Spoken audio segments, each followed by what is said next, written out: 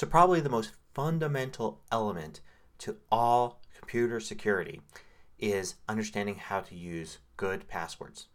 So learning how to improve passwords is going to improve your online security using websites like Facebook, Amazon, your bank accounts, your email accounts. It's going to improve you using your Macs, having a good iCloud account, having good password to your user account on your Mac, having good passcodes for your iPhone and iPad.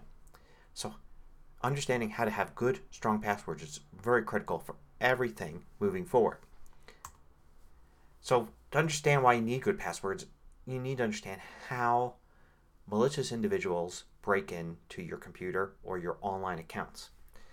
The way they do it is, by and large, they don't target you. They're not after you. They just want access to some accounts. They want access to some Facebook accounts, to some bank accounts, to some email accounts. They just want some numbers. They want to be able to send out spam. They want to be able to infect computers. They want to be able to extort money, all sorts of things. And they're not specifically targeting you unless you're an extremely important person in the world. They're just trying to get numbers, lots of people. So how do they do it? Well, they have armies of computers out there that are infected with malware. And they go online all the time during the day, mostly at night, and they try to log on to a random site with a random ID and a password. Now, random site might be Facebook, might be an email account, might be bank accounts, whatever. And they're going to try a random ID. Now, most IDs are email addresses. And if you've ever received any junk email at all, which everybody has, then your email is out there. So they pick a random email from all the lists of email addresses that exist.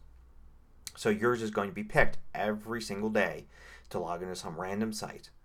And then they're going to try a common weak password. We're going to talk about weak passwords in a minute. And it's most likely not going to work, so they're going to move on to the next random site with a random ID and a weak password. Or they may keep trying to break into the same site with different random IDs and weak passwords. They may even try to use your random ID over and over again with weak passwords until they get in.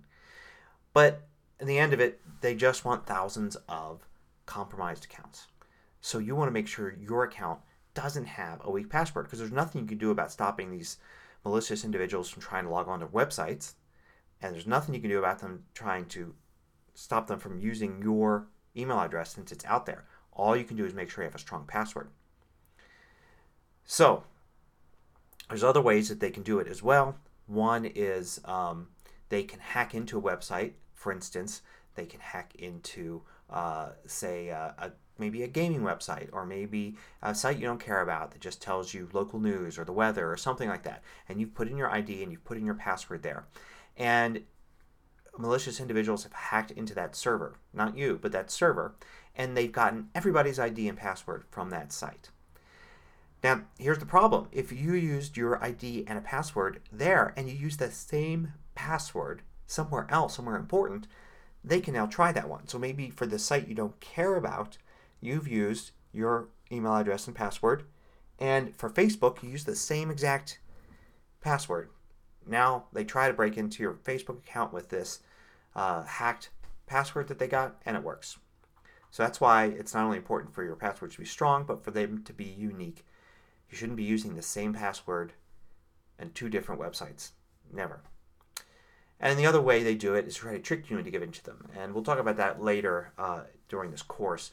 Things like phishing attempts, social engineering attempts, where they try to pretend they're one website when they're really not, and get you to actually type in your password because you think you're logging in, and in fact you're just handing your password to somebody.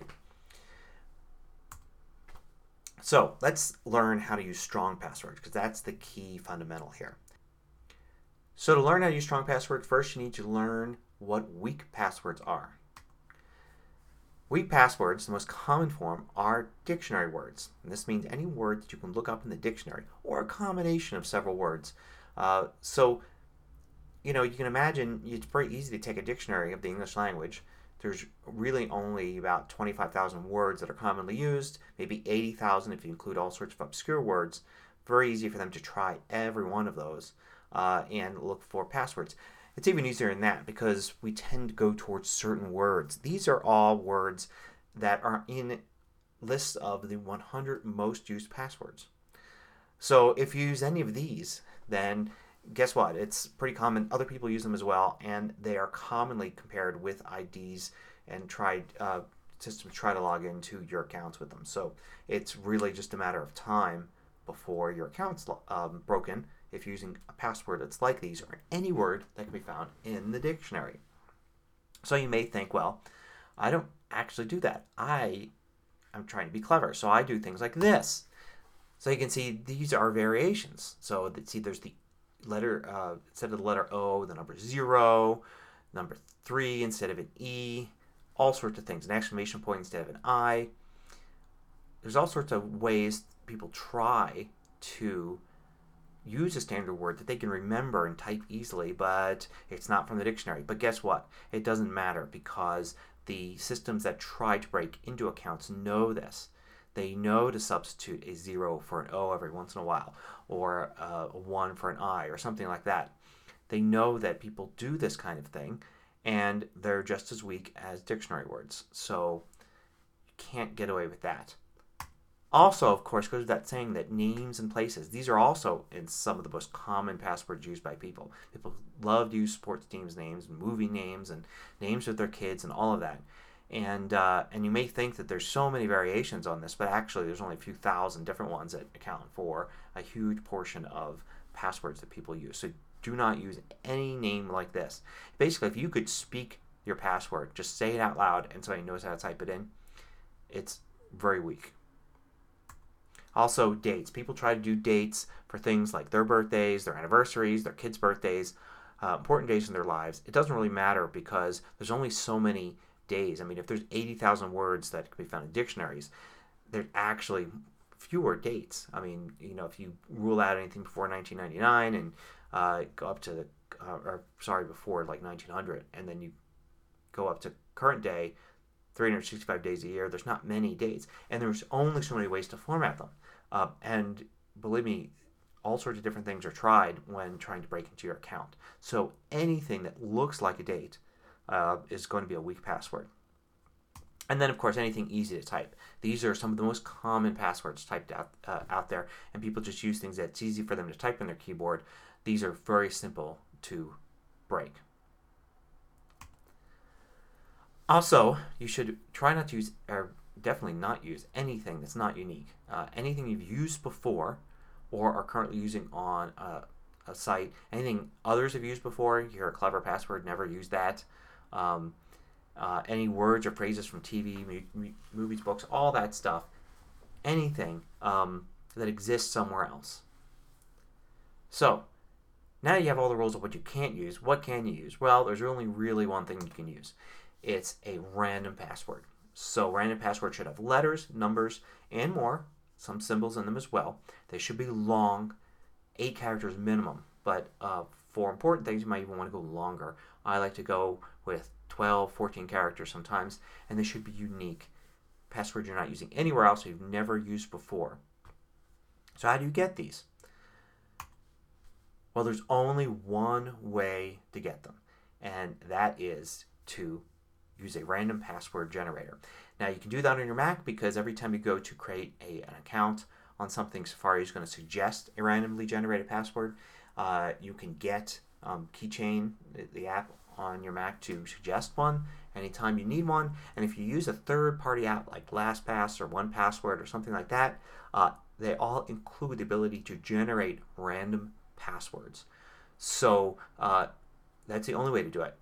It doesn't work if you try to think of it in your head. If you try to hit random keys on the keyboard, you're going to hit patterns that other people have used. Think about it. If you actually were to tap out some random keys on your keyboard, you're probably going to tap them out in a pattern that makes sense for the human hand hitting the keyboard in kind of just a brush over the keys, which means that somebody else is probably going to try that as well. And out of the limited number of variations, somebody else is probably going to have their account hacked and that password stolen, and it goes into a list of passwords that are possibly out there, and now your account is broken into because somebody else also tapped their fingers across the keyboard. Only use randomly generated passwords from password generators or from Safari or Keychain on your Mac. I'll show you how to use Keychain and Safari to do that. to generate these passwords as you either create accounts or change the password on accounts here in the next video. And from that point on, you have to go and make everything secure, change all the passwords for all the sites and all the things you use, store them in Password Generator or the keychain, have everything be unique, have everything be random. And just doing that by itself, even if you don't do anything else, even if you don't do two-factor authentication like I'm going to show you, that will protect you far more than most people out there. And it'll be very difficult for anybody to guess your password if it's randomly generated. There's just no way they can figure out what it is, no matter how many attempts they try. There's just not enough time, not enough computing power out there for them to break your randomly generated password.